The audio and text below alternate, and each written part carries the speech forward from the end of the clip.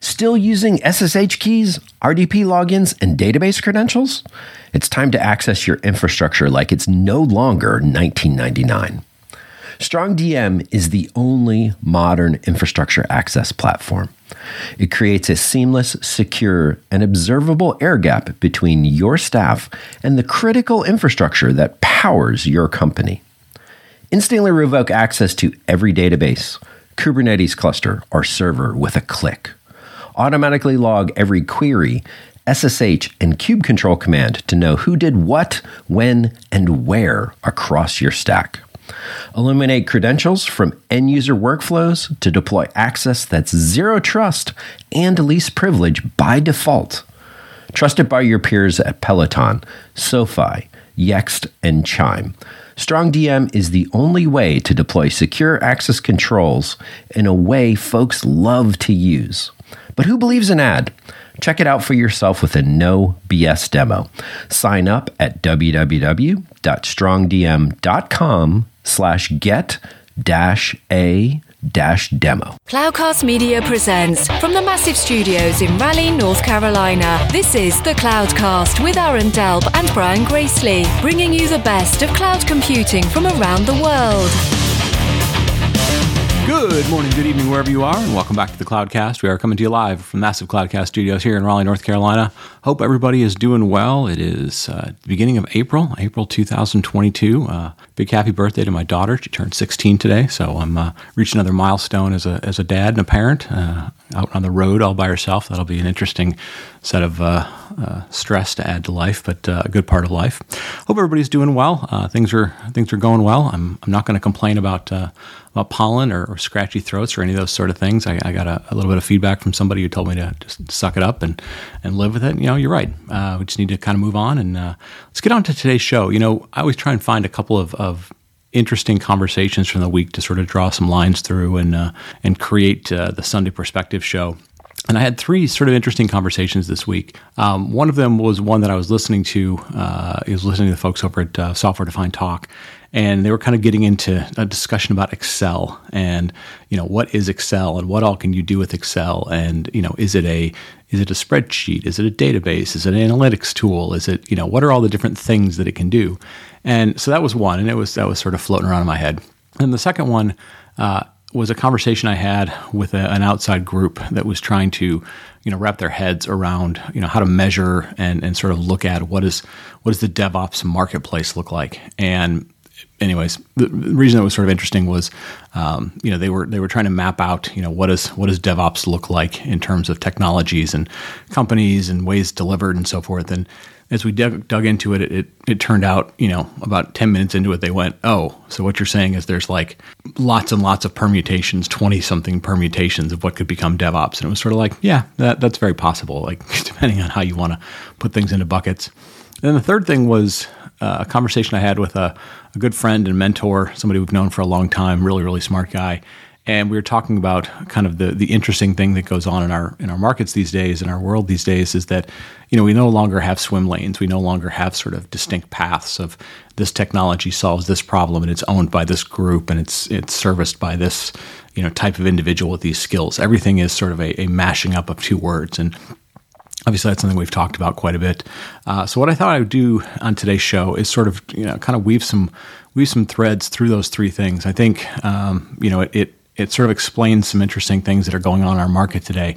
And I'll sort of, you know, couch it into this idea of, you know, it feels a little bit sometimes when we talk about DevOps, that DevOps is a lot like Microsoft Excel. And I'll try and explain that right after the break. Today's sponsor is Datadog, a real-time monitoring platform that unifies metrics, logs, and distributed traces from your cloud containers and orchestration software. Datadog's container-centric monitoring features allow you to track the health and performance of your dynamic container environment. The container map provides a bird's-eye view of your container fleet, and the live container view searches, groups, and filters your containers with any criteria, like tags, pods, or workspaces. To start monitoring your container clusters, sign up for a free trial today, and Datadog will send you a free t-shirt. Visit datadog.com/container-cloudcast to get started. That's datadog.com/container-cloudcast. Today's show is sponsored by CloudZero. For software-driven companies focused on growing margins, CloudZero is the only cloud cost intelligence platform that puts engineering in control by connecting technical decisions to business results. By analyzing cloud services like AWS and Snowflake, CloudZero provides real-time cost insights that help you maximize margins. Engineering teams can answer critical questions like, who are my most expensive customers? How much does this specific feature cost our business? What's the cost impact of re-architecting this application? With cost anomaly alerts via Slack, product-specific data views, and granular engineering context that makes it easy to investigate any cost, CloudZero is your complete cloud cost intelligence platform, connecting the dots between high-level trends and individual line items. Join companies like Drift, Rapid7, and SeatGeek by visiting cloudzero.com/cloudcast to get started today. That's cloudzero.com/cloudcast. And we're back. And as I mentioned at the top of the show, I want to kind of weave together these three things. What is Excel? What is DevOps? And then what do we do when there's a problem that's out there and it's not necessarily immediately obvious who should own that problem? And I think to a certain extent that kind of summarizes a lot of where we are today in the cloud data space, which is we have problems that aren't necessarily problems that were around 5 years ago, 10 years ago, something like that. And so figuring out how to solve those problems is going to require a different set of things. But yet, the people, the process, the tools that we have available to us don't always necessarily evolve exactly how we want them to. And the way that we go about assigning how we're going to solve those problems doesn't always evolve exactly the way we want it to. And so here's kind of how I got to thinking about this sort of thing is, I was, like I mentioned, I had a conversation with a consulting firm, and we were talking about, they're trying to wrap their heads around how do you frame up and measure and look at and evaluate and compare the things that are in the DevOps market.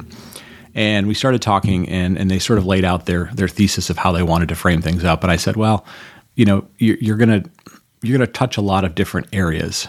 It's not sort of this tool against that tool. It's it really depends on what you're trying to evaluate. Because at the end of the day, you're kind of evaluating end to end. How quickly can I ship software? How quickly can I build software, test software, integrate software, deploy software, do it in a safe manner, and then do it over again, and have feedback loops within there so that I can do things better. And so when they started thinking about that, I think it kind of stretched their thinking, their way of thinking, their framework a little bit in terms of going, okay, well, there's not one thing that does that. So help me break down what are the things involved with doing that. And we sort of broke it into kind of 4 categories. I had sort of a what you do to build the application, maybe where you get your source code from and store source code and those sort of things, but more sort of developer building sort of things. The second bucket was, things you do to test and validate and sort of integrate what you're doing. So maybe like CI types of things. The third bucket was sort of CD types of things, right? Like you sort of have to deploy, but mostly you're deploying infrastructure ahead of deploying your application. You're validating that it's right and so forth. Then you're going to deploy the actual application. And then you've got the sort of, day 2 types of things you have to do, which might be a 4th category or maybe even a 5th category. And what was sort of interesting was, so that was the first piece of it that sort of laid out. And then we got into this discussion of, okay, well, who owns that process? And it was an interesting conversation because, unlike, the analogy that we always use with, DevOps or, Deming or any of these sort of things is we like to sort of compare it a lot of times to factory floors. And the difference there is that, yes, there is a lot of comparisons you can make to sort of factory floors. Let's say you're building an automobile or something like that sort of apply to building software, right? It originates from raw materials. It goes through some transformation process. It gets put together. It gets validated. And then it gets deployed. And anywhere along there, you're going to have people involved, and you're going to kind of create some safeguards so that you stay within the boundaries. You can measure whether or not you've succeeded or not. And then, hopefully you have some mechanisms that if things fail enough throughout that process, you can stop, you can go evaluate what's going on, and then you can move on. The difference in that is the people who are on the factory floor that build the cars don't necessarily, and they're in most cases not involved with the car once it leaves the lot. Once it leaves the factory, it goes off and it gets sold and it gets driven and it gets repaired, but all that's done by somebody else. And so what makes it sort of interesting is, you start thinking about, okay, well, who owns that thing? And that's sort of an interesting problem is there is really no owner of DevOps, right? We talk about all these sort of things about process and DevOps teams and this, that, and the other, but at the end of the day, there's not really an owner of it.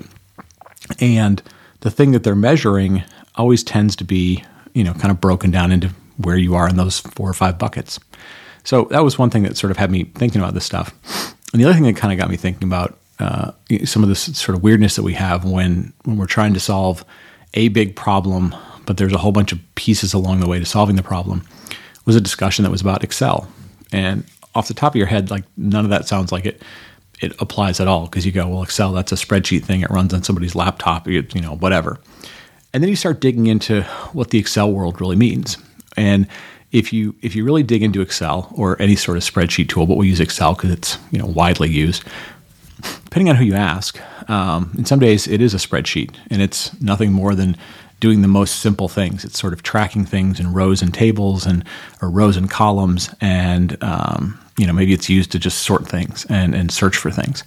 And then you start putting some numbers in there, and you can start applying math to it, and keeping track of things and calculating things and so forth. Maybe you're going to create some charts and graphs and so on and so forth.